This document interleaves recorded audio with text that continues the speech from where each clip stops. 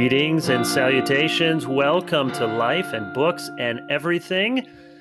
I'm Kevin DeYoung, and I am joined here with Colin Hanson and Justin Taylor, and we will introduce our special guest in just a moment. Good to be with you again. We have had a great lineup of guests this season, and today is no exception.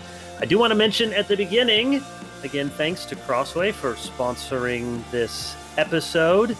And it would be appropriate to mention the devotional from Paul David Tripp. It's very hard to find good devotionals, really. There's a lot out there, but good ones are hard to find. But Paul writes good ones. Journey to the Cross, a 40-day Lenten devotional. So if you're looking for something during the Lenten season, Paul Tripp uses this book to invite us to set aside time from the busyness of our lives and think for these 40 days on the suffering and sacrifice of Christ. Certainly that would be appropriate and would be beneficial. So check out that book from Crossway from Paul Tripp.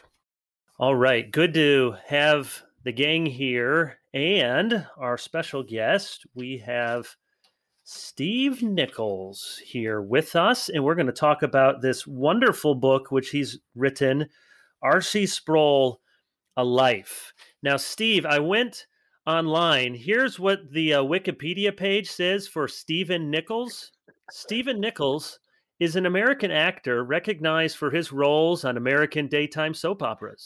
He has portrayed the role of Steve Johnson on NBC's Days of Our Lives.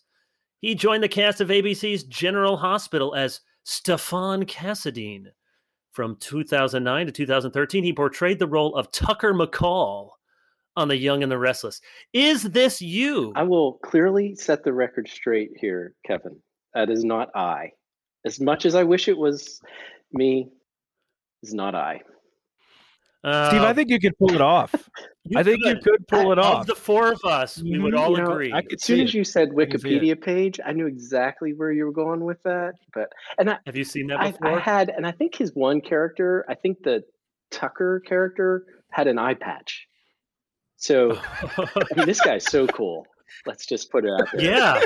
I mean, look at these names. Stefan Cassadine, Tucker McCall. So cool. Have you guys ever done the game where you find your soap opera name? You take your middle name plus the street that you grew up on. So mine is Lee Parkside, which is not a bad soap opera name. Colin, what would... Christopher Rural Route 1. Nope. Justin? Gerald Blackstone. Oh, that's pretty good. It's like a Steve? espionage novel character there, Justin. Mine would be similar to Colin's. It would be Jeffrey, Rural Drive number 2. Oh, you rural folks. Okay, the real Stephen J. Nichols is president of Reformation Bible College, chief academic officer for Ligonier, and a Ligonier teaching fellow. He hosts a number of podcasts, 5 Minutes in Church History and others. The author of numerous books and resources related to Jonathan Edwards. And he is the co-editor of the Crossway's Theologians of the Christian Life series. So good to have you with us. And most important, Steve and I once had a hamburger together in Hamburg. We did. I totally remember our hamburger in Hamburg. Very poetic. Yes, it was wonderful. All right, we're going to talk about RC. This is a great book. Now, I know you say that at the beginning of the podcast, but really, I thought I'd read this over a couple of weeks. It's 350 pages when you get all the appendices. I think I read it in 2 or 3 nights. I just couldn't put it down. It's really well written. You've done a really good job, so congratulations on that. It really is. And the pictures in the middle are great and tells RC stories. So well done on this really fantastic book. Steve, when did you first meet RC? So I was a college student. This was back in the PCRT days, the Philadelphia Conference Reformed Theology, hosted there at 10th Press in Philadelphia. And I remember it very vividly. A friend of mine and I were standing in line, for the book signing at these conferences, and a classmate of mine, and he had one of RC's books. He was getting it signed. And as RC was signing it, he asked him, Dr. Sproul, by any chance, are you going to be speaking in New Jersey soon? And Dr. Sproul looked up at him and said, if I am going to be in New Jersey, it's not going to be by chance. So that was my first personal meeting with Dr. Sproul. So I decided I'm not going to say anything. I just handed him my book and had him sign it. And then several decades later, met him again, came down here for a conference back in 2010, I believe, and had a dinner with him. I was all nervous, meeting Dr. Sproul. And honestly, I remember within just a couple minutes, just being put at perfect ease with Dr. Sproul, with Vesta, and just had an enjoyable evening with him. What did he think of you working on this biography? So the first time I asked him to do it, this was back a few years. We had dinner. We were at dinner together, RC and Vesta, and I said, Dr. Sproul, what do you think about my writing a biography? I said, oh, that's great. Great idea. On who? And I said, well, you. And he goes, on me? There's no story here. And then I think Vesta very quickly said, oh, we're private people. So I thought, we'll see how this conversation goes. But eventually he came around and thought there might be some merit in it, and was very gracious and gave his full blessing to the project. And I was able to spend many sessions with him, just sitting in his home with an open mic and just talking about his life. What was your process? Say a little bit more about that for doing the biography. How did you do your research, and was it hard? That's interesting that they would say they're private people. Was it hard to get access to really uncover their story? So one of the things that made it hard, Kevin, is they don't keep things, the Sproulls. Like, they're constantly throwing out stuff. I couldn't even find the original manuscript for The Holiness of God. I think they just threw it out when they made the move down here. He had correspondence with Van Til. I think about 5 letters passed between RC and Van Til. They don't have it. Oh. So there, I know you think of all this, but there still was a lot of things. The main sources were the sessions that I had with him recording. And then after his passing, Vesta and I had a few more sessions to fill in some details. He did record some memoir sessions, video record with Ligonier, so I had access to those. Had his original notebooks from his student days and the lecture outlines for his early lectures at the study center up in Ligonier. And then I had his library, and that was a lot of fun because I could sort of go through and see the sources and read his margin notes. So those were some of the sources that I had. And what sort of biography would you say this is? I mean, last year I interviewed James Eglinton, of course, his great biography of Bavinck, a critical biography, not negative, but a critical, proper academic biography of Bavinck. So that's one kind. There are John Piper biographies of heroes that, it's sophisticated, but it's meant to inspire. And then there's, missionary hagiography that's just rah rah. What sort of category would you put this biography of Sproul? I would say it is not in the heavy academic category, but neither is it in the sort of inspirational approach. I think it's somewhere in between. I recognize that there's going to be more biographies to come, and I hope there are, and I hope there are that are of that academic nature. I mean, I think there could be dissertations to come. So I did recognize that maybe this could be a good source for them. So I wanted to be careful and thoughtful in the research and present it well and present sort of the whole story, so that as further biographers come along, this might be a good starting point for them that they can build off of. But I find, and I haven't done this is the first biography I wrote, from terms of life to death. I had biographical material in other books that I've written, or written historical theological books on historical figures. But when I do write biographical material, I find the person commendable, and I want to commend them to the reader. I want to say, yeah, this person wasn't perfect, certainly, but I think this person was a faithful servant. And here's what I think was their life was about. Here's what some of their key ideas were. And I think if you spent some time with this person, it could be helpful to you. So I wanted to cover his life. And I did want to cover what I thought were some of his main contributions to the church, to the Christian tradition. So I wanted to sort of pause at a few key points and elaborate a little bit to sort of stake out some claims where I think RC made a good contribution, an actual contribution. Well, you've done that really well, and I think it does fit that middle ground. It's not a critical biography in the academic sense, but it's not 100 pages. It's not a funeral eulogy either. Just let's celebrate the man. Clearly, you're sympathetic to him, as all of us are, and want to celebrate lots that's worth celebrating. But you do a nice job of telling the story with good prose in a way that's obviously appreciative of RC without getting so purple in its prose that we lose sight of a man. Let me ask a multi-part question and then see what Colin and Justin want to chime in. I got lots of questions. We won't get through all of them, but give me a few bullet points here.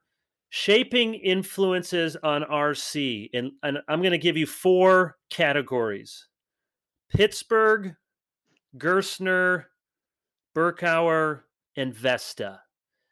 Say a little bit about those shaping influences on RC as a man and a theologian. I think Pittsburgh has a lot to do with it. The more I got into the story, I sensed the texture of time and place. I think that's true of all of us. We live in contexts, and we live in a context of our times and of our place. And all about Pittsburgh is the place that impacts RC. There was a toughness to him. There was something that was real about him. He had clearly an academic mind, but so many people with academic minds have difficulty relating to audiences or relating to laity. And there was just a common man, down to earth nature to RC. And I think a lot of that has to do with Pittsburgh. There was definitely a toughness to RC. He loved Luther because Luther was the one who took the courageous stand. And I think you can see that in Pittsburgh. And then, of course, he was shaped by Pittsburgh athletics. So Steelers and Pirates were very much a part of that. So I think Pittsburgh was a huge influence, just the place. He wrote it himself. You can take the man out of Pittsburgh, but you can't take Pittsburgh out of the man. You mentioned Gerstner. So here he is at a liberal seminary. And Gerstner's his lifeline. He comes into a class. We have a professor here who also went to Pittsburgh. And the Old Testament professor there would start the class off by holding up a Bible and saying, "This is not the word of God. This is not the word of God. This is not the word of God." He'd say it 3 times every single class he taught. RC mentions sitting in his New Testament survey class and the professor saying, "Okay, next is the book of Romans, but there's nothing really here. So we're just going to skip and go right to the Corinthians." No. I mean, so here you go to seminary and you spend literally 0 time in Romans. So now we've got Gerstner, who just was, he describes Gerstner as a lifeline for him through seminary. And then Gerstner's toughness. RC saw Gerstner's mind like a bear trap. And also Gerstner's just labor. He worked hard as a scholar. So I think all that influenced him. Then we get to Berkouwer. Of course, the funny thing is, RC goes to the Netherlands not knowing a word of Dutch. Yeah, that's and so. And he spent an hour to work through. I mean, all day to work through a page of 12 Dutch. hours. Yeah, 12 hours, 1 page. So it's funny. He went to Gerstner, and Gerstner hands him the reading list for his first class. Or Berkouwer. Or I'm sorry, Berkouwer. Yeah, thank you. He hands and pushes the reading list across to RC, and RC reads it, and it's so many books in Dutch, so many books in Latin or German, and so many books in French. And Berkouwer could see the expression on RC's face, and RC couldn't totally out himself So all he could bring himself to say to Berkauer was, "Oh, my French is not that good." Berkauer says, "Oh, give me the list back." Takes list back, crosses off the French, and adds 3 more Dutch titles. And RC said, "In truth, neither was my Dutch and neither was my German, but I just couldn't tell that." But Berkauer too, just at the time, he probably was the leading theologian in Europe. And then the other thing that was really fascinating was Berkauer had just gotten back from Vatican II, where he had as his roommate Hans Kung. So here, RC and his classmates are getting a first row seat and color commentary on Vatican II. So very interesting. And then Vesta. Yeah. Yeah. Kevin, this is the thing I really enjoyed about the book as I got into it. In the one sense, it's a love story, the story of RC. It really is. They meet when he's in the first grade, she's in the second. They don't really start dating till junior high years. Then they get engaged at college, married before he graduates. It really is the story of RC and Vesta. And she continues to this day to be involved in Ligonier Ministries and helps us out with editing things. But it's sort of like Martin and Katie. It's the same thing with RC and Vesta. So cannot overestimate the influence. Yeah, that was a pleasant surprise. I mean, I knew that the influence she had, but to see that come through often in the biography, and all of our heroes have clay feet in different ways, but to see a genuine, warm marriage, even it's captured in some of the pictures, and their zest and their smile for life and for each other was really sweet to see. And I'm glad you brought that out. Justin, you have a question. Yeah, Steve, thanks for publishing the book with Crossway. It's such an honor to be publishing your biography, and I'm really glad to be talking to you. How would you describe the way in which RC was able to combine kind of gravity and gladness? I'm trying to think of anybody else that I would compare him to that could have the sort of twinkle in his eye, the ability to just let out a gargantuan laugh, and yet also have the reverential seriousness and gravitas. Can you talk a little bit about where that comes from? Yeah, I'd be glad to. First, Justin, you thank me, and I know this is going to sound like a mutual admiration society here, but really, I'm so grateful for Crossway for this project, and you personally, you were right there from the beginning with it before I talked to Dr. Sproul about it. So thanks for all you've done to make this possible. You're, as they all say, you're the Forrest Gump of evangelicals, and you just show up everywhere. So I'm not sure there's a whole lot that happens that doesn't have your fingerprint somewhere behind it. I often think of Justin as Forrest Gump. That's for another day. Yeah, life is like a box of chocolates. So the serious question here, I think, well, for one, let's just call it for what it was. He was mischievous. There was a mischievous sense of humor to him that was just fun to be around. And first of all, you could never keep up with him, so you didn't even try. But you also you weren't quite ready for it. And I think people weren't quite ready for it sometimes. They expected some sort of seriousness, some sort of whatever, and then he would just deliver this one-liner. I remember, can I share a quick story and then I'll answer your question more? Share as many stories as you like. We love stories. So when we were doing the dedication of the new building over here, it was the spring of 2017. RC was there. We got him a Steelers construction helmet to wear for the groundbreaking. And I had dug up a part of the sod prior to this and sort of left it loose on the ground there. And I told Dr. Sproul that, when it comes time, I'll take my toe and I'll just sort of point right to where it is, and you can just lift it up with the shovel. So I point my toe, he picks it up with the shovel. Then he looks up at me, and he's still sort of bent over with the shovel. He looks up at me, gives me this little wink. Then he looks at my shoes. And I knew exactly what he's going to do. And so he throws the sod onto my shoes onto my dress shoes while I was standing there. And of course, no one's seeing this, and it's off camera because the camera is, just waist up. So anyway, that was Dr. Sproul. Yeah. He was mischievous and funny.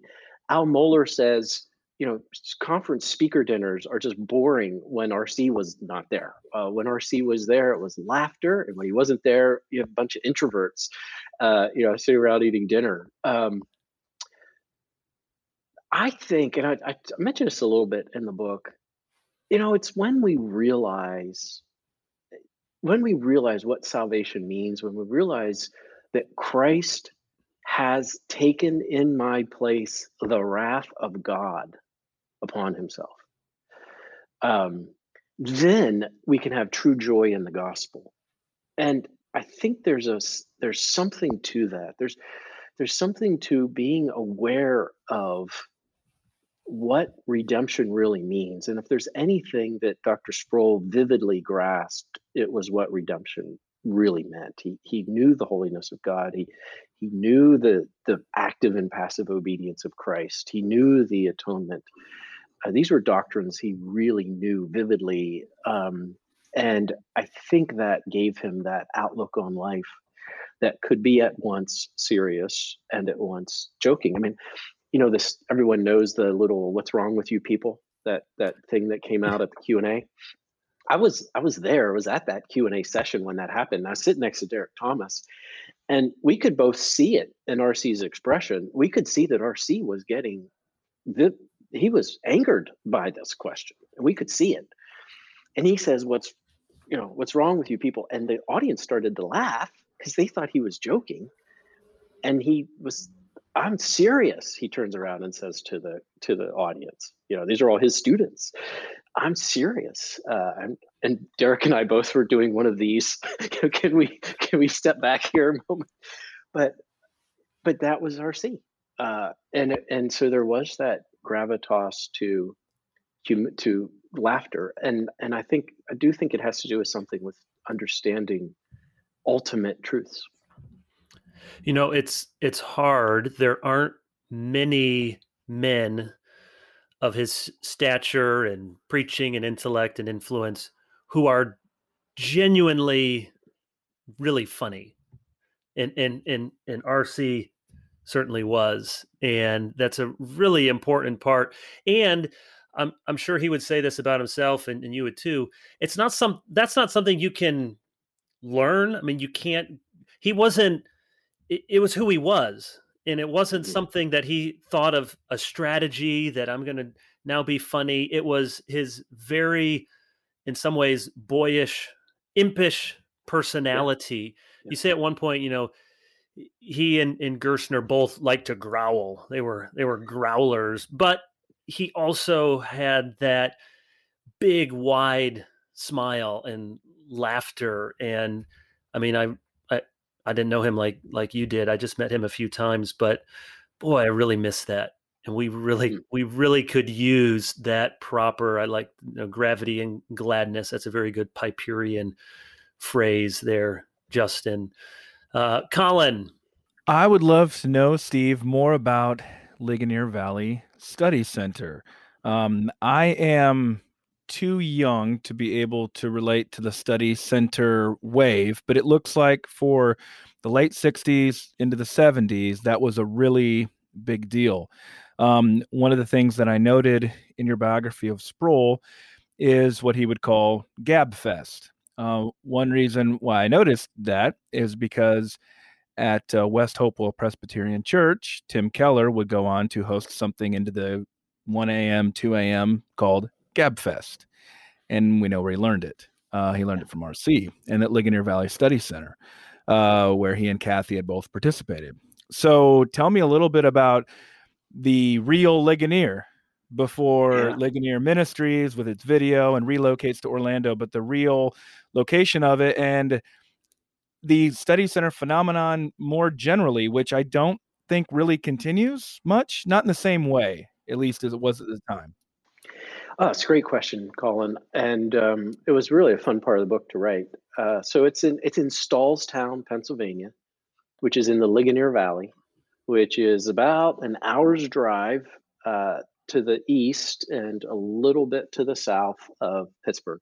It's a beautiful place of the country. It's the Allegheny Mountains, which are part of the foothills of the vast Appalachian Mountains.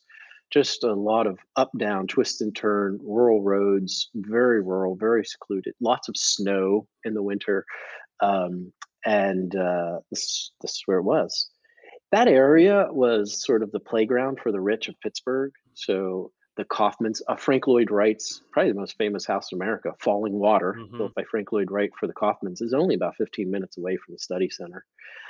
The Hillmans, and Dora Hillman was the benefactress of Ligonier. Her husband, John Hartwell Hillman, was a billionaire, lived there. The Mellons, the Carnegies. So this is just a beautiful part of the country, Ligonier. In 71, Dora bought a 52-acre farm and turned it over to the Sproulls. Had an old stone house on it and had their private home, which they called Lecture House. It was a sprawling one-story home. They knocked out all the walls in a sort of kitchen, dining room, living room area, and that could hold 80 people. Especially, this is the 70s, right? These are teenagers, and they're sitting on the floor, and they would just come and sit in RC's home and be taught by RC. And one of the most popular things they did were these gab fests, and it was literally any question. And RC, he wanted the study center to be a place where people could ask real questions and get real answers. I mean, this was a time of the Cultural Revolution, Sexual Revolution. Kent State is literally just across the river, hour or so and a half drive away.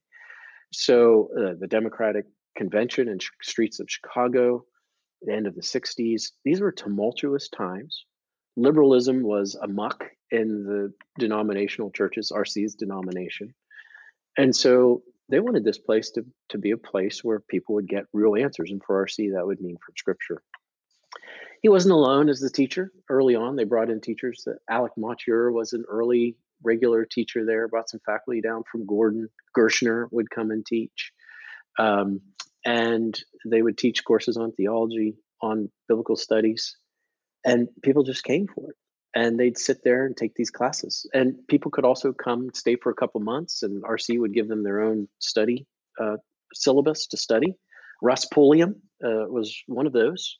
And he had already had his bachelor's degree, but felt like he needed some theological training. And so I believe he was at the, Russ says all he remembers is chopping an infinite amount of wood at the study center. Well, he remembers other things too. But this is it. And like you mentioned, Tim and Kathy Keller were there. Here's an interesting fact. RC married Tim and Kathy Keller. So there's quite a legacy there. But there were also unnamed folks who went. I put in the book the story of this kid who was at parking lot of Monroeville Mall, and a carload of girls shows up and says, "Hey, we're going out to the mountains for a Bible study. You want to come along?" And he's like, "Sure." Hops in the car. Next thing he knows is at the study center, and he's sitting there under RC's teaching. He just keeps coming back and back. Can't get enough. Well, anyway, he got a copy of. We put out a little at Ligonier. We put out just the Ligonier chapter for our ministry partners. He got it. He read it. He sent me a text and he said, "That's me." And here, this story that I had heard is this guy. And he went on. He was an engineer, but he's still faithfully teaching Sunday school and has raised his family. He's a Sunday school teacher, and they're still using Sproul video series for a Sunday school class. So just so many people went through the study center, and it was just a place where they could get teaching and teaching of God's word. Was that a sustainable, is that kind of why it died out in general? Was that a sustainable lifestyle for the teachers? Because it is very much, it harkens back to Luther House. You make a reference to there. That's the historic example that you give. I think we could throw Edwards into there as well. That was really how pastoral training, you're the expert in Edwards, but that's how pastoral training was done domestically in the home. Of course, Schaeffer's the most famous example. Schaeffer, Labrie, which is more of a contemporary to this. Right. Mm-hmm. And they did meet with the Schaeffers before they founded it. And Schaeffer warned them that the toll is going to be on your family because this is 24/7. And so after a couple of years of this, the Sproulls moved about a mile off of the property. because it really was no rest for them. And it's meals, it's being host and hostess, and it's teaching. And then what happened was, you ask if it's sustainable. What they began to realize in the mid '80s was that through the reach of video, the VHS tapes, that they could have a much more extensive outreach without this 52-acre campus, which demanded a ton of the staff. And so that was really the decision to move Ligonier to Orlando in the mid '80s, which they did in 1984. So your question about was it a sustainable model? It was for a good dozen-year run, but not probably sustainable for much past that. Steve, when do you think, humanly speaking, RC knew or other people knew, yeah, this is going to be a big deal? I mean, you mentioned a billionaire benefactor, so somebody is seeing something that seems really significant in RC's ministry. What I was reminded of reading the biography is how peripatetic he was early on. I mean, you talk about Amsterdam, and then the Netherlands, and New Wilmington again, Wyndham, Massachusetts at Gordon, Philadelphia, a Sunday school classroom in Orland Presbyterian Church, Cincinnati. I mean, he bounced around to a lot of different places. When do you think, putting your historian's hat on, you would say, yep, that's when it started to go big, and that's when people knew, yeah, this is going to make a big impact? So I do think they never started Ligonier with the idea that this was going to be huge. I really think they started Ligonier just because it was something that was put in front of them. They wanted to be faithful. Two things led into that. One was teaching that Sunday school in the suburb of Philadelphia. It was a professor at Gordon. He's 29 going on 30. He's a seminary professor, really at the height of what his profession he wanted to be. And by his own account, he said he was bored. And the students were sort of, they were busy, they had jobs, they weren't always paying, they weren't totally into everything in the classroom. Then he'd teach this Sunday school class to these Philadelphia professionals, lawyers and whatnot, and they were eating it up. And this was a Sunday school class on Christology. And I really think it was there at that Sunday school class in Orland that the vision for Ligonier Ministries was born. Then he went to Saranac Lake and did a Young Life conference. And this was really a significant moment. And Dora Hillman was a supporter of Young Life. She was there. RC did his first Holiness of God series there. And after a couple of the sessions, she pulled him aside and she said, if you could do anything in the world, what would it be? And he said, I'd start a study center. And the wheels got turning, and within a year, it's Ligonier. I think what happened was nobody was doing this, Kevin. Nobody was taking the 18 and 20 somethings seriously in the 70s. They were being written off by a lot of people. Now we live in the age of so much lay education, but there was none of that back in the 70s. We're on the other end, Colin, of your observation of the young, restless, and reformed. Here we are, back 06? Mm-hmm. We're 15 years past that. Well, we're before that was even there. We didn't have the conference circuit. We didn't have podcasts. So this was a voice in the wilderness. And I think it just connected with people because it was not patronizing them. It was not dodging questions. It was just serious teaching for people who were thoughtful Christians and wanted to know God's word better, know who God was. So I think that was the secret sauce. And then it just kept as they were faithful. The other thing is, and I love this about Ligonier, and I think this is true of a lot of organizations, they're convictional and confessional, but they're very innovative when it comes to technology, and they're very, very happy to use innovative means to get the message out. And so Ligonier had to send churches cassette players so that they could watch video cassettes. I mean, that's how nobody had a video cassette player in 1977, so they're having to send VCRs to churches so they could watch tape. So from the beginning, Ligonier was always exploring how technology could be good through good stewardship of technology, get the message out. You say in the book that RC was a populist, which you've sort of been talking about, wanted to speak to lay people, a popularizer. One of the criticisms, and I think it's unfair, but how would you respond? Some people would say, even recently, reading somebody say, "Oh, RC and sort of others of his ilk, they never were well respected among real theologians or real academics," and sort of poo-pooing the kind of reach that RC had. Did he care about those sort of criticisms, and what would be your response to those?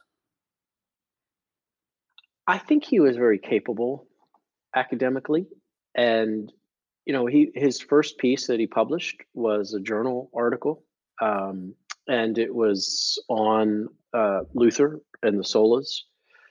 And that was the first thing he published, a journal article with footnotes, academic peer review piece. Then the second thing he published, and this was back, there was a time when Christianity Today was a meaty publication back in the 50s, 60s. It had gravitas. So he published his second piece was in Christianity Today on existentialism and human autonomy. That was the title of this article. I think he could have done those kinds of things. And he did. He was in the academy. He was at Gordon College as a professor. He was at Conwell Theological Seminary, was invited to go up with the Conwell faculty when Conwell merged with Gordon, and chose not to do that. And instead saw himself, as I said, he sort of was bored in the seminary classroom, got really excited just talking to lay people about theology. And so I think he said, yes, there's the academy, but that's not his calling. He just really enjoyed writing books for people in the pew. That's great. I'm going to keep going. Justin and Colin, if you have something, jump in, because I got lots of questions. I want to talk about some of the controversies that he was involved in. So say a little bit about RC's role in the inerrancy controversy, and then we'll jump a couple of decades forward and talk about ECT, evangelicals and Catholics together. What was Dr. Sproul's concern, and what was his contribution in those two really significant controversies in the evangelical world? Yeah, so the issue in his denomination was the authority and reliability of Scripture, and then that spills out into every other issue. And so he saw, at a firsthand look at liberalism, both through his college and through his seminary days, and the church he grew up in. So he was well aware of what inerrancy meant and the necessity of it. And at the same time, he was recognizing that this could be a rallying point for folks in various denominations who were in other denominations who were facing the same battles, be it in Southern Baptists or even Lutherans and the Missouri Synod Lutherans, and of course Presbyterians, and then just across the board. And so early on, they convened a conference at Ligonier. It wasn't able to held at Ligonier; it had to be held a little bit away at a retreat center. And this was in 73, 74. And it was on inerrancy. And a book came out of that. And out of that, then later came the Chicago Statement, 1978. But back in that 73, 74 conference, John Warwick Montgomery was there. A young John Frame was there. Peter Jones was there from Westminster, California. And J.I. Packer was there. His first time RC met. His book, Fundamentalism in the Word of God, had just come out. And he was invited to come and speak. And that's where they began their friendship. And then that moved into forming the International Council on Biblical Inerrancy, and that was the Chicago Statement. And, RC's young in the 70s, but he's right in there. And of course, joined by Jim Boyce. And so that organization had a 10-year lifespan to just speak into the life of the church on this doctrine of inerrancy. And Sproul was a significant part of it and made a significant contribution to it. So before we jump over to ECT, I want to, and then we'll get to Colin, talk about Jim Boyce, because for some listeners here, especially if they're younger than us, they may not know his name. I remember I was in seminary. He died in 2000, I think. 2000. Yes. Yeah. Hearing that he was in a Bible study with Walt Kaiser, who said he had been diagnosed with cancer, and then it was so soon afterward that he passed away, and was such a significant figure. And for people who are younger than us, they may know some of his commentaries, but not realize the significant role that he played. What was their friendship like between Jim and RC? Because they were very close, though they were different sorts of people. What was their relationship like? So when RC was at Conwell, that's when they first met, and that was when Jim first went to 10th Press. Curiously enough, they'd lived near each other in Pittsburgh and grew up near each other. They were in rival schools, and they would have competed against each other in athletics. But in his senior years, Jim's dad, who was a prominent surgeon in Pittsburgh, sent Jim to the Stony Brook School in New York. Otherwise, they probably would have met on the football field. But they did meet there in Philadelphia. Then once the study center got up, and in the mid 70s, they just furthered that friendship. And then Dar Sproul was invited over to early PCRT conferences, and then they really became foxhole buddies through the inerrancy and through ICBI and through their relationship there. And they continued that. We're going to get to it, but that they continued that relationship through ECT. And the interesting thing is, too, the families were close. So now Vesta, the widow, and Linda Boyce, Jim's widow, still occasionally call on the phone. And when we had the funeral here, Kevin, you were here for the memorial service that we had. All three of Linda was not able to travel, but the three daughters all came, and it was just a really sweet moment to spend some time with them and just remember how the kindness of RC to them. So this was a true friendship. And one of the most beautiful things I think in the book is not my writing, but it's the letter that RC wrote That was very to moving. Jim. It's so touching. And I put that in there because I don't think people who see the platform speakers, they don't realize sometimes how deep some of these friendships they do have with each other and how important they are. And that just really comes out in that letter that RC wrote. I mean, all of a sudden RC's writing, and then he just stops and he says, "I love you, Jim." And I mean, it's just, you just sort of sense this was a true friendship here among these men. Now, they were very different. They used to tease them as the odd couple of Felix and Oscar, because Boyce would always have the buttoned up prep school, Princeton look, and RC would be the tough guy from Pittsburgh. So they played that up quite a bit, the image of the two. Yeah. Colin. Well, my question was going to be about evangelicals and Catholics together, so I hope to segue us into that one. Thanks, Steve, for including my first time hearing RC in your book. That was really one of my exposures to RC. I'd known about him early on because some older students had introduced me to his writing about Calvinism against Pelagianism and semi-Pelagianism, which you kindly had mentioned actually in the book, because I talk about it in Young Restless Reformed back in 2008. But then I ended up writing about evangelicals and Catholics together later on in college, and it was RC who was my lifeline to take up a critique. And many of my mentors, whether it be Packer or Timothy George or others, were on that other side. So I've always been kind of on Sproul's side, even with some people that I'm really close to. But help explain the concept that I'd not seen before, but I think it made a lot of sense here, of studied ambiguity. Because you come back to that a number of times in the book, that RC's big problem was with studied ambiguity. As he saw it in Vatican II, we talked about that earlier, and then through evangelical theology, and especially, I think, maybe culminating in ECT, which it just reminded me of why I had agreed with him about this. But that concept, I haven't quite heard it explained that way. So I'd love to have you explain more to the listeners, what is studied ambiguity and why did RC hate it? I think he valued precision. And so the opposite of studied ambiguity is to be precise. And the idea of a studied ambiguity is to allow enough latitude for there to be differences under the same umbrella.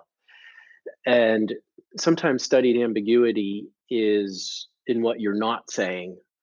And so this is why you go back to the statement on inerrancy, one of the most important parts of that were the affirmations and denials. And if you ask RC, he would say a really important part of that are the denials, because sometimes you have to say, and this is what we are not including. So we are saying this, and here's our parameters, but let's make it explicit. We are excluding this. And so studied ambiguity allows for more latitude and doesn't make the negating statements. It sort of will look for what we have in common, but not, let's not drill down too deeply here, because we'll find there are differences, and the goal of staying together here is more important. And so let's put the emphasis on that. And I think one of the things that I've seen that I try to bring out in the book of RC's methodology, in addition to being a populist and some of the things we were talking about, just a really good communicator, was precision. He valued precision, and especially theological precision. I mean, his reading mentors were Edwards and Turretin. That heavy lifting Reformed scholasticism, Aquinas, Aristotle, even as a hero. So that's the precision piece versus the studied ambiguity. And then it works itself out when he's looking at ECT, and there's not as much of a discussion of justification that he'd like, or it doesn't get into imputation versus infusion. And RC's raising his hand here, saying you can't talk about the gospel and not deal with the differences on those issues between evangelicals and Roman Catholics. Steve, can you talk just a minute about the friendship fallout from that affair? Yeah, sure. It really was, as RC talked about, Vestas talked about it. This was the most challenging time in RC's life. It was harder than when he had to leave his denomination and move over to the PCA. It was the most challenging time. He talks about just before ECT, I think it was the Ligonier National Conference, he and Packer were on a Q&A panel, and somebody asked, do you two ever disagree with each other? And RC answered, I don't think we do, because there really was an issue they were in disagreement on. And then comes ECT, and it wasn't just Packer, it was Colson. These were 20-year friendships with Colson and with Packer. And it was a divide. It cost those friendships, ECT. So this was not easy for Dr. Sproul. And then I'll add this too. It was a little bit challenging to write on it, because while Dr. Sproul disagreed with ECT, wrote 2 books about it, Justification by Faith Alone and Getting the Gospel Right. And he named names and he pointed out where he disagreed with, but it wasn't something he was comfortable in doing. And he didn't like to go around running people down or putting down people for their views. He just wanted to extol the opposite, what he thought was the right view. But it mattered to him to bring clarity to these doctrinal discussions. And so it cost him the friendship. It weighed heavily on him, no doubt about it. It weighed heavily on him. And it was both with Chuck and Dr. Packer. And one of the things that I so appreciated about Sproul was that precision. And it seems like when our, say, broader Calvinist evangelical movement is healthy, you have both some really top-notch biblical scholars leading the way and some systematic guys. And certainly RC did both, but his theological precision, his wanting to and insisting upon those definitions is more necessary than ever in our day. I suppose it's always been necessary, but to say we can agree on that, but we really aren't in agreement. And so we need to get to the real issue. A related topic, wonder if you talk a little bit about his approach to apologetics and how he came to classical apologetics. And in particular, how did he see that over against what maybe is the majority view at present, a more Van Tillian approach to apologetics? I was at a conference one time, and it was a conference for young people, late teenagers, early 20s. So just good Christian living sort of stuff. And Sproul was there. and I was sitting in the front row, and he went up, and I think he was supposed to speak on, I don't know, the holiness of God or something, and he saw in the front row were a number of leading Van Tillian scholars who had also been invited, and I'm sure the person running the conference didn't know that there was any. He must have just done something off the top of his head, because he was, and the person hosting the conference looked at me and said, what is he doing? I said, he saw those other people here. And he went on a 40-minute about knowledge and epistemology. And I said, he's giving his take on apologetics. I think the students were, fairly well helped, but he saw there was something in his sights that he wanted to address. How did that become such an important issue to him? You talked about earlier exchanging letters with Van Til. I wouldn't think there was a personal animus toward presuppositional apologetics. How do you explain his own view on classical apologetics? So I think it's one of his main contributions. So we've been talking about ECT and the stand he took there, talk about inerrancy. I think you have to throw into the mix classical apologetics as one of his contributions. He was a presuppositionalist. When he was in college, his mentor was Thomas Gregory, who had a PhD from the University of Pennsylvania and his master's from Westminster Seminary and taught by Van Til. And so his first apologetics training came from a Van Tillian, a direct descendant of Van Til, if you will, intellectually. And so he went to seminary taking on Gershner in a class, because Gershner was up there giving a classical apologetics kind of view. So RC, freshman at seminary, first year seminarian, takes on Gershner. And RC says, by the time Gershner was done, you could wipe up the floor with where RC had once stood. And so from then on, he was converted to classical apologetics. It mattered to him. I think it mattered to him for a couple of reasons.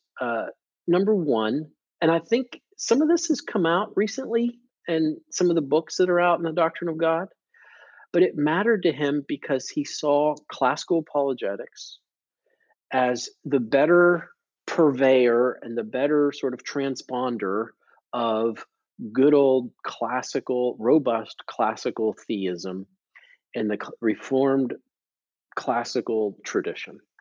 And so he saw classical apologetics as a better vehicle for bringing that to generation, a good classical theist position. What we're talking about here is Thomistic doctrine of God and Augustine's doctrine of God. We can leave Aquinas' ecclesiology on the table, and we can leave his soteriology on the table, but let's take his doctrine of God. And if you look at Turretin, Hodge, Berkhoff, the classic Reformed theologies, they're just following the Summa and Thomas on the doctrine of God. So it mattered to him for that. And then I think secondly, he thought classical apologetics was the better view. He thought that you could make a rational case for the existence of God, and that you could make a rational case for the reliability of Scripture. Now, you still need Scripture to present the gospel, and there's still plenty of room for faith in this whole process, and there's still plenty of room for the conviction of the Holy Spirit. But he thought that you could make a rational case for the authority, for the existence of God, and he used Aquinas' argument. You use that which is known to reach the unknown. You start with that which is visible to get to the invisible. And he saw that as a perfectly healthy apologetic methodology. And he was concerned about presuppositionalism, especially in the Reformed world, because he didn't think it was consistent with the history of the Reformed tradition. Let's talk, change gears a little bit. That's really helpful. We only have maybe 10 minutes left, and we haven't talked about his book on holiness. Did RC have a favorite book of his, either a favorite that he wrote in the process, or just that he knew was the most significant? Would it be The Holiness of God, or was there something else? Yeah, he definitely was aware that was the book. When I first, after that first dinner, we talked about biography, then I had a session with him in his office, and And I worked up what I thought were some of his major themes, some of his major books, and we were just going to have a conversation. Am I on the right track here? And I sat down in his office. Very first thing he said to me, Kevin, was, I first started teaching on the holiness of God before we even founded Ligonier Ministries. And it signaled to me that what he wanted to be sure was conveyed in this book, that at the end of the day, the holiness of God is going to be the contribution he wants to be remembered for. I mean, we're all fans of David Wells, and I think it's his God in the Wasteland book where he just has that stinging indictment of the American church, that God rests too casually on the shoulders of the American church. R.C. felt that.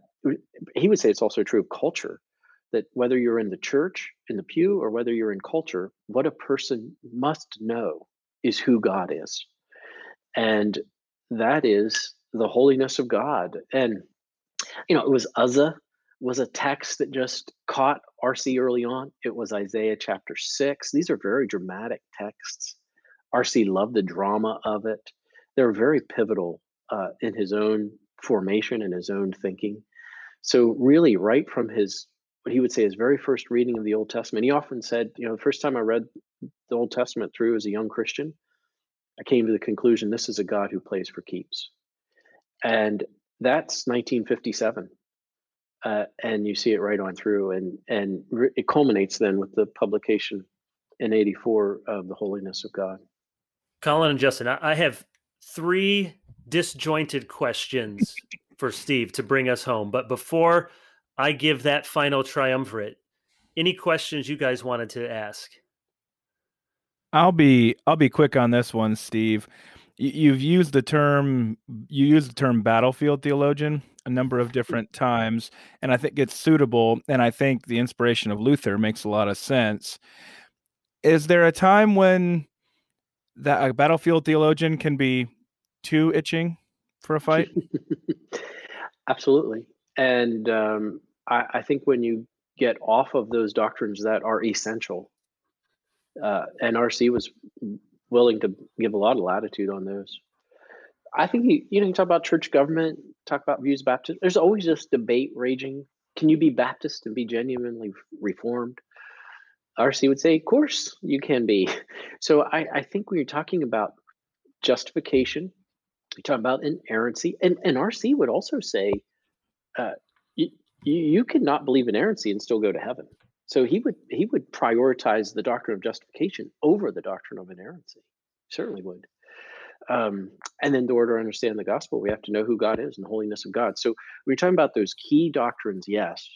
When you're talking about some of those now moving out into the secondary and tertiary doctrines, he wasn't a fighter on those. The disagreement with Packer over justification is very similar to the disagreement between Linzell and Henry over inerrancy. Linzell found it to be essential to be an evangelical, and Henry found it to be important. Right. And that was enough to have that rift. And it sounds like that's the same with higher stakes between Packer and Sproul. Yeah, sure. And, R.C., he definitely would prioritize scripture, or justification over inerrancy. Not that he was saying it's okay whatever you believe on inerrancy. He wanted to fight for that, but justification's at the center. Justin, anything?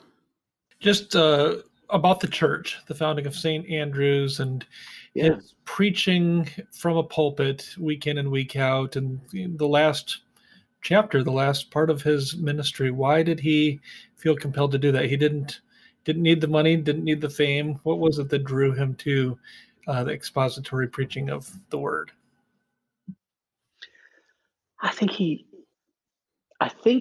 What drew him was the group of people that sort of just hounded him to start St. Andrews, and he did. But I think it's something that he told John Piper once, Justin. I said, I wish I'd done this earlier in my ministry. It's my only regret that I didn't have a local church earlier and a local church pastorate ministry earlier than what he did. She started in 97. And I think even now, in Vesta's life, now that she's a widow and R.C. is passed, she's tremendous support and friendships in St. Andrews. And so I think this is the thing about his church. It was St. Andrews was a genuinely local church. and he really enjoyed being part of that. So he loved it, and I think it he says it, and I have the line in the book. Then in 1997, God did something that I had never expected, and he's talking about St. Andrews. Hmm. Steve, 3 disjointed questions. We'll start with the least important, but a fun one. We talked about his humor. Talk about the importance of sports, because you Oh yeah, can't understand RC if you don't understand his love for sports. He was also a very good athlete back in the yes. day. So how did sports shape RC the man? Yeah, he was an athlete and got to college on an athletic scholarship. Probably baseball was his best sport, and he wrecked himself playing the others, his knees and so forth, playing football. Got concussions playing basketball, so he probably should have just stuck to baseball. But a tremendous athlete, and of course loved golf too. So I think it did shape him in terms of that, game day, put on that game face. And I mentioned this in the book, that idea of he was the athlete who just left everything on the field. So this is I don't think people realize how fatiguing it was for him to speak towards the end of his life because of the COPD. So he's not sleeping well. So that's in fact interfering with everything else going on in his life. And yet he would just get up and do it. At 78 years of age, just get up and do it. And I think a lot of that was the athlete in him, and I think it goes back to some of that toughness, that Pittsburgh toughness, was the athlete in him. So, second question of these final 3, as you look at his life, we're right to celebrate and see what God did through him, and of course, he was a man, as any of us are. Were there weaknesses that you encountered in doing the biography? Surely there were. Or if you don't want to look at it that, just things that RC had to grow into, that the RC of 1980 was different than the RC of 2015. So however you want to take that, lessons to be learned from his imperfections, the areas he needed to grow, regrets, change his mind. What can we learn from those? At one point, he gave this in a teaching series, and he was talking about sanctification. He's talking about, I can do all things through Christ who strengthens me. And he struggled with that because, and this is his own testimony, that he couldn't give up smoking. And it was just one of those things that he personally struggled with, that he wanted to give up, and yet he couldn't give it up. And then he was having a hard time with aligning that with, well, I can do all things through Christ who strengthens me. And then finally, the doctors just said, "Well, no, you're going to give up smoking." so that was it. But he talked about his own Christian life and the struggles that he had in sanctification, that we all have with those sins, that are those besetting sins that are difficult. I think he had a remarkable trust in people, and I think that was true even sometimes of folks at Ligonier, ran Ligonier, and just had an implicit trust in them, and maybe could have been looking a little bit closer at what they were doing, and he also shared some of that by his own admission and his own expression. I don't really think, you hear a lot about the celebrity culture, and there's a lot who sort of poo-poo that and sort of see him in that, and would consider him one of those that was all part of that. Honestly, I don't think that was a weakness, though. I didn't really see that in him, that need for affirmation and that sort of big on his own ego. So I think some have accused him of that, or just by nature they accuse some big celebrity evangelicalism. I don't think he was that. Yeah, he never struck me as someone who was psychologically needy. I don't think you would describe RC that way, needing people to give him affirmations and strokes. Okay, so here's the last question. You have a mountain of books from Dr. Sproul. You have various institutions. You have the legacy and different movements and controversies. What would you say is his enduring legacy? What do you think Christians will still be benefiting from, learning from 50 years from now? I think it's Holiness of God, the book there's just something about that book. It draws you in, and it's got so much in it. So I think the book will stand as a classic text. He wanted people to study Scripture. And so I think two things will stand there. One is the Reformation Study Bible. And I'm a big fan of study Bibles. The more, the merrier. So I think the Reformation Study Bible, but I also think his Dust to Glory teaching series. Mm-hmm. I think if people were to just take the time and work through that, they would have such a foundation in the Word of God. And I think that is going to come to be one of those series that's just going to be rare and be sort of rarefied air, because who's doing that sort of really lengthy teaching series? So I would think those are two things. And then the other thing is, he wrote these beautiful hymns and 2 hymn projects at the end of his life.